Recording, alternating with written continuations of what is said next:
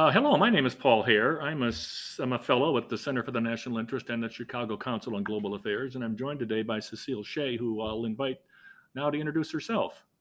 Well, thanks. I am Cecile Shea, and I am also at the Chicago Council on Global Affairs. And Paul and I are both in Chicago. So, hello to everyone in the rest of the world. I thought what we talk about today is kind of a tangent from President Biden's trip to the Middle East, which generated a lot of attention and a lot of commentary. But as an East Asia specialist, I was particularly struck by kind of a single passing reference he made in his presentation to the Gulf Cooperation Council, where he emphasized that the United States would remain an active, engaged partner in the Middle East, and specifically not leave a vacuum to be filled by China, Russia, or Iran. And I was struck by the mention of China there because it fits into the context of a lot of commentary in terms of U.S. global diplomacy about where China fits into our strategy. So I was just curious, Cecile, how you interpreted that and what you made of that reference. Yeah, I was very surprised by that reference. And I wasn't surprised that the White House is thinking that way because, Biden is a realist, to use a fancy international relations term. He kind of thinks in terms of great powers. But I was surprised he would say it out loud and in front of all those Mideastern leaders, including some people with really troubling human rights records. And I don't know whether it was something that he had planned to say and it was vetted, or if it was another example of his just being a little too honest sometimes.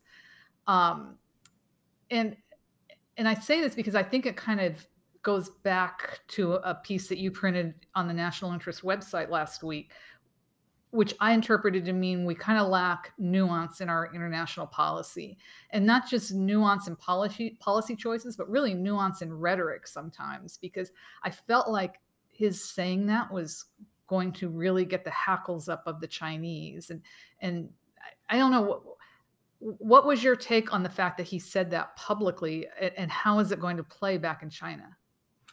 It didn't surprise me that he said it publicly because I think it's kind of in the greater context. I mean, there's been a lot of rhetoric in U.S. diplomacy in the last, last several years, actually, but certainly since Biden came into office about the great power competition between China and the United States.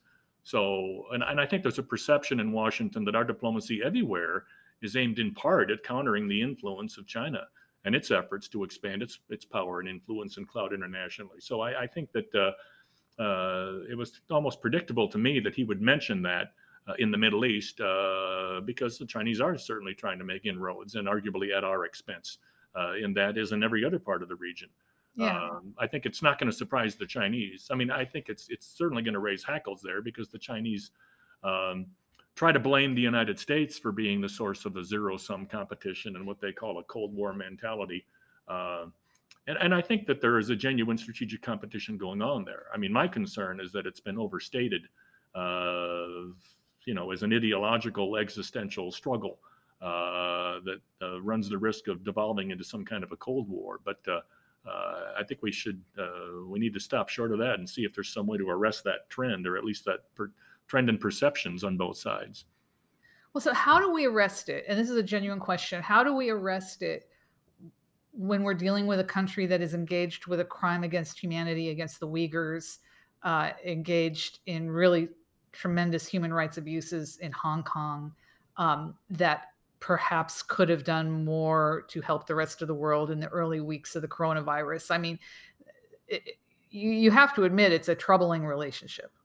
Oh yeah, no, I think we definitely, and I think there's been a lot of concern that we kind of put the human rights issues on the back burner. I think we need to sustain pressure on China, both bilaterally and multilaterally, on all of these issues on human rights in Hong Kong, Xinjiang, Tibet, what they're doing to dissidents, any number of things that are atrocious and horrific what they're doing.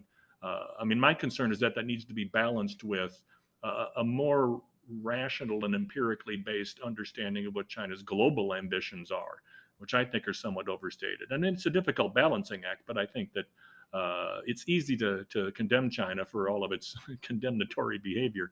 But I think we also we at the same time, I think, run the risk of uh, exaggerating the notion that their ambition is to govern the world the way they govern China domestically.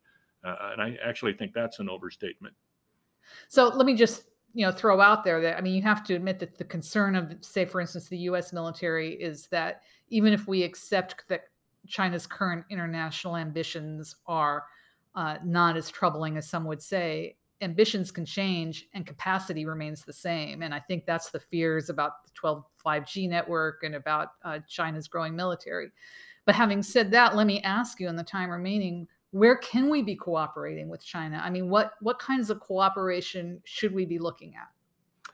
Well, in the few seconds we have left, I think we still need to cooperate on areas where there's transnational imperatives to do so. Certainly on climate change, on pandemics, on global finance, proliferation issues, and these are all going to be problematic. But I think that we need to pursue that and emphasize cooperation as much as we do competition.